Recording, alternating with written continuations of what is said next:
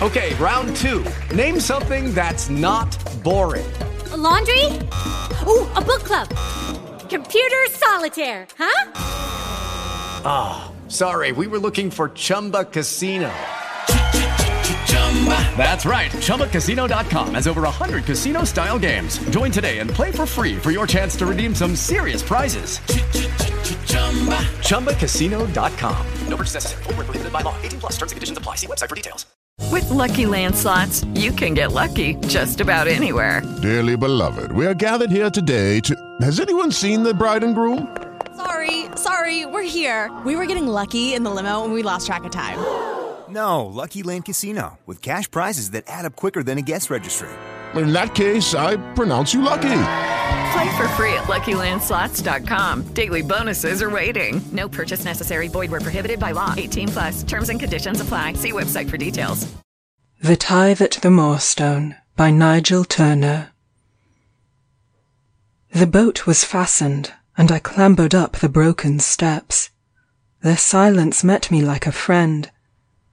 No sounds were to be heard, but measured lapping of water against the stone-lined banks, and the occasional cheep of a screech-bat. I gained the terrace. Nowhere was a light visible. The grange seemed filled with silence and darkness. Slowly I wended up the long alley. The beldam, that witch hag, weighed heavily upon my spirits, and a loathsome fear possessed me. In daytime I had brooded over her address and hell-got leer, yet sunshine, and fellowship of men, and ripened wine, had beclogged my apprehensions. Now, walking betwixt the high dense hedges of box where no sound was, for the thick turf as velvet sunk my footsteps, I was once more affrighted. Twice had she crossed me, and 2 times had evil fortune befallen, the galleon captured, my brother slain. Egad, man, what of old wives' prattle? Quoth I to myself. Their gizzards are stuffed with ancient tales. Tush! A fig for the hag's rubbish! Did not Bab May last St. Agnes Eve tell her beads to my name? And that evenly too. Nay, nay, her malignity cannot wanton on me.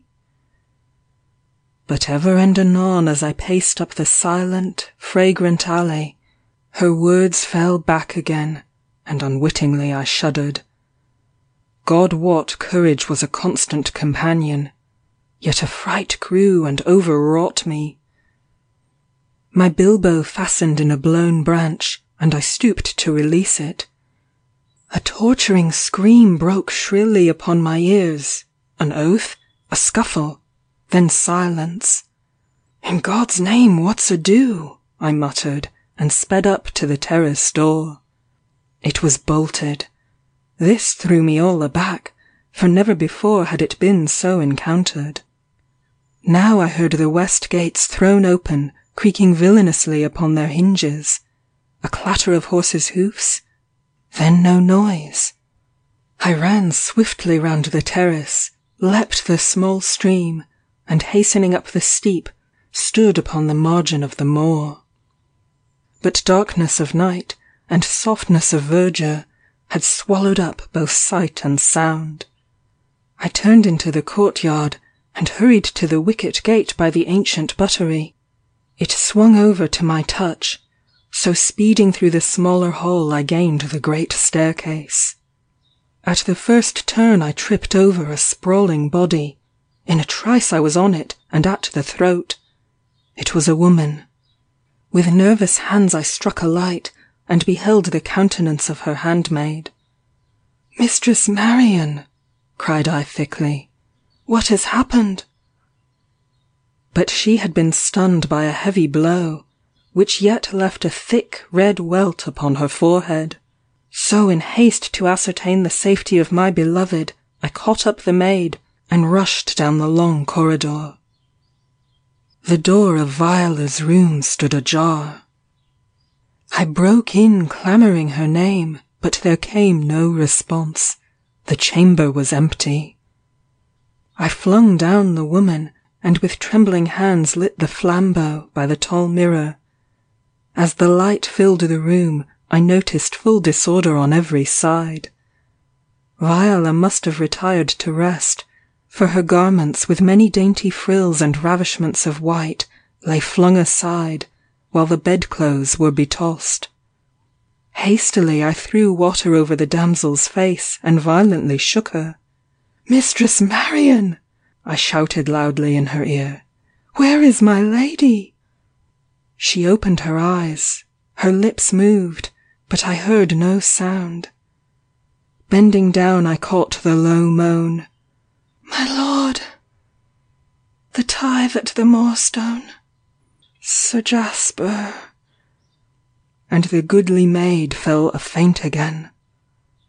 This is the devil's ploy, thought I. Suddenly the heart sank within me. Now I knew of a certain that an evil eye had been cast upon us. My feet seemed rooted to the oaken floor. Action was wanting in all my members. I stood as a stucco doll. Meseemed an age passed, and no sounds heard, but the sough of the wind through the blighted pines, and the dismal hoot of a ranging owl. It was strange. Fragrance of jessamine still lingered in the room, as it was at even when last we sat in love's sweet bower. This perturbed my senses with dear recollections, and as a lout, struck dumb with fears indefinite, with bitter grief tearing at my heartstrings, heedlessly I loitered. Then recurred that bodeful wording, "Seek her by the Moorstone when no time is," and cursing my tardiness, I hastened from the chamber.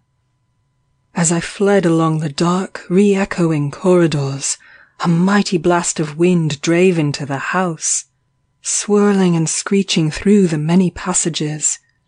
Then fell a great silence all around, and my heart pat exceedingly within me, for I on this night did evil fortune befall. From one a babe would be reft, ne'er to be seen again. From another a fair virgin would be ravished, to be discovered next morn lying afield, babbling and disfigured.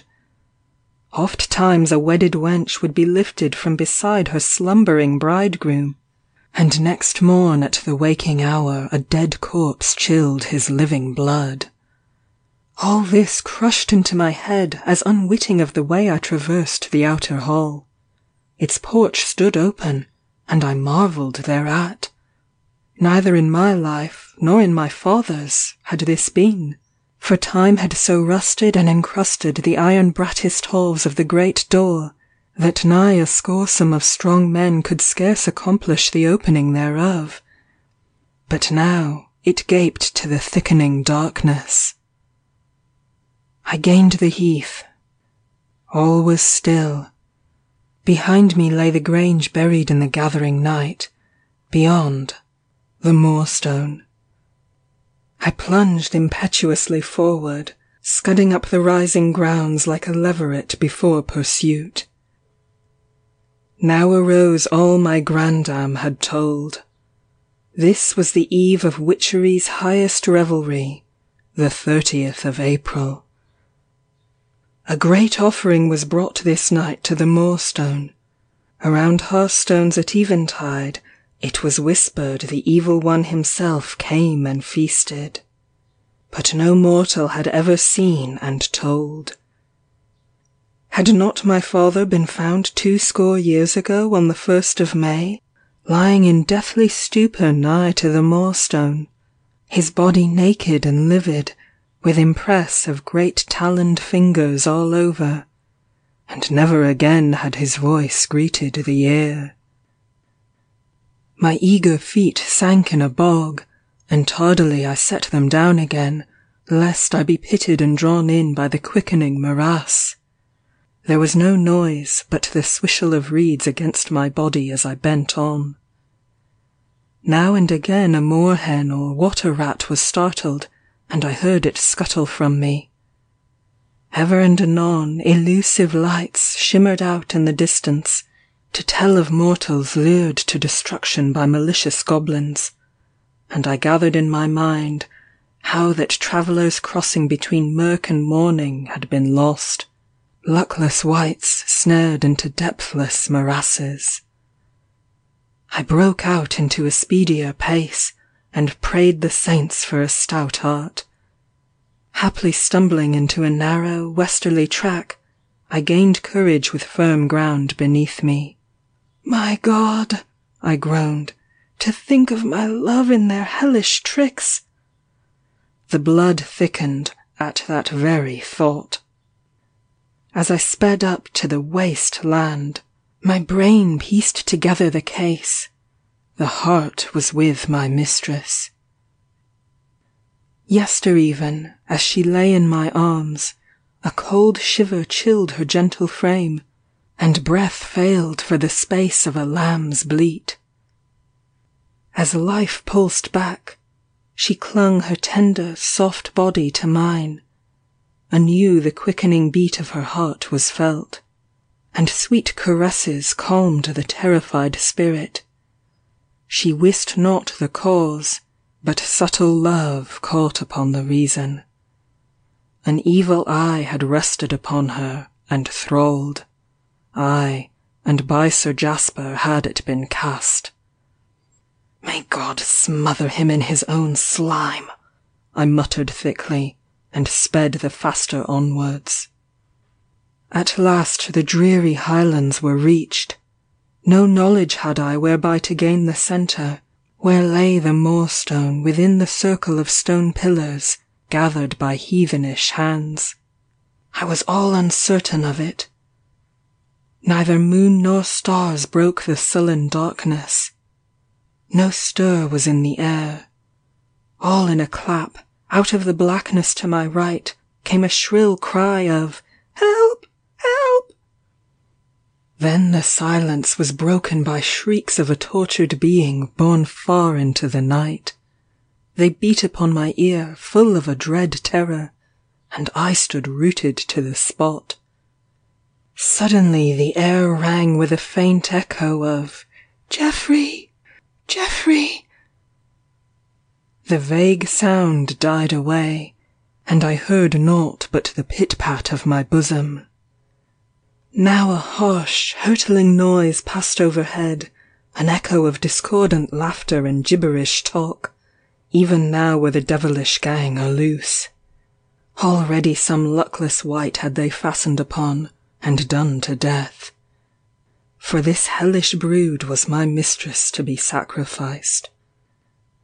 A mighty wrath flared up within me, and I pressed on fiercely. Hell's dawn broke red behind a ridge. Some small deer drove rapidly past me. My limbs slackened as timorously I clambered up, muttering a paternoster the top was reached. The sight therefrom terrified me, by reason of fear my body shook. Before the druid's circle, wherein lay the stone, sat a horrid being of evil growth, possessing the voice of man. Around him red columns of fire belched forth, beclouding the air with hell's vapours. Far back, until enveloped with the mists of night, grinned myriads of babbering skulls, ancient witches and wizards, again to renew the past. On a sudden the earth trembled, and I fell quaking upon the sods. Methinks I had lain there in stupor a goodly time, as, when breath crept back, the space before me was covered with crawling, flickering flames, and numberless voices filled the air with hoarse revelry. My heart gave a great bound, but the blood clotted within its runs, for bound to the Moorstone lay Viola. I sank on the turf, riven with unutterable agony. No prayer issued from trembling lips. Indeed, my head was blank. Then thoughts slowly shaped themselves. Tradition hath it, that every Walpurgis Eve, the evil one demands the pure soul of maidenhood, thereafter to woo it to destruction. So Sir Jasper, maddened at my felicity, had outrun all humanity of God and man. His base malignity roused my beclotted blood, and I cursed him. Nay, I could but die beside her, and balk his devilish intent, and I started up. But I was borne upon the grass by an overmastering hand, that, stiffening all flesh, turned my body into stone. I lay prostrate, speechless, and mightily afraid. Verily man is but a beast of the fields, when the spirits of evil and of darkness do stalk abroad.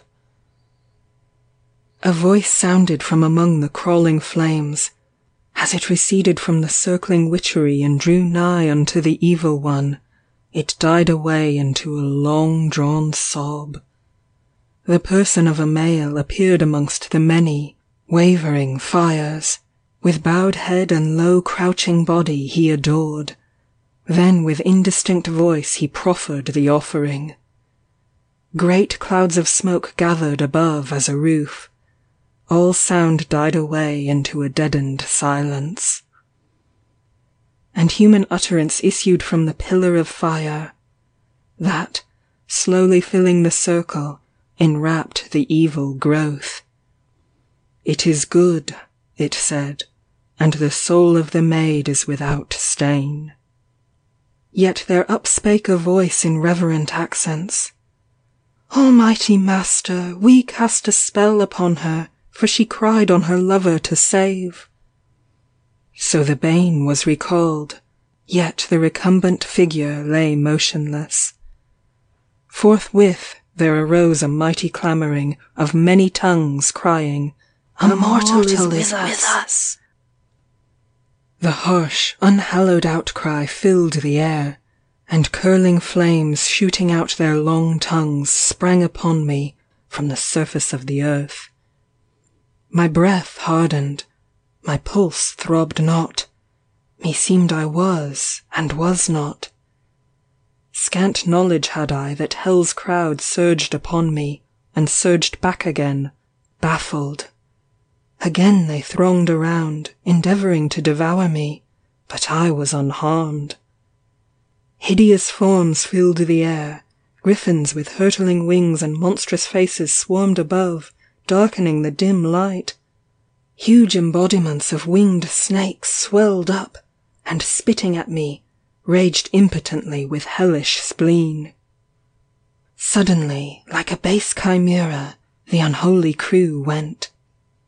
Not before me but the lurid round of flame, and the motionless body of my love. Yet on all sides great-bodied creatures, mingling with gigantic, wavering shadows, noiselessly massed themselves in the heavens above, and upon the face of the sleeping lands. Afar and surrounding, the forces of hell were arranging. My heart went from me, I lay heaped upon the ground. Now the blast of a mighty hurricane wind was to be heard, then speeding nearer and nearer. Many things tossed by me, yea, the evil one would snatch at me as that thistledown borne on the gusty breeze. A speck of gold flashed in the red gloomed air, another and another, then a multitude of small birds with golden plumage and whitened breasts broke over the body of my love, settling thereon, until she was a mass of wavering gold. The wind caught me. The grim countenance of night blanched before the oncoming morn. Grey dawn peered upon the mist-swathed hills. I awoke. Starting to my feet, I gazed with surprise at my strange bed-quarters. 'Twas deuced odd to fall asleep upon the moor.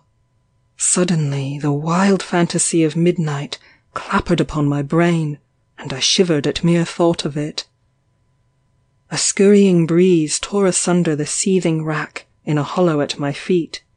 Between the parting shreds was revealed a body upon the Moorstone. I attained the spot with frantic speed. Catching hold of the massive slabs, I drew up my cramped figure. Before my eyes lay Viola, and, upon her swarthy tresses, floated one small golden plume. Through the monstrous enactment of evil, God had preserved her in the hollow of his hand. Walpurgis Eve, 1896. End of The Tithe at the Moorstone by Nigel Tourneur. Create a peaceful home with SolGoodSounds.com. Just $10 a month offers a sanctuary of ad-free sounds ideal for family relaxation and children's bedtime. Reclaim tranquility. Visit SolGoodSounds.com to start your journey to a calmer household. Enrich your mind with sounds of knowledge from SoulGoodBooks.com. Unlock access to a vast library of ad-free audiobooks for only $10 a month. Listen, learn, and grow at SoulGoodBooks.com.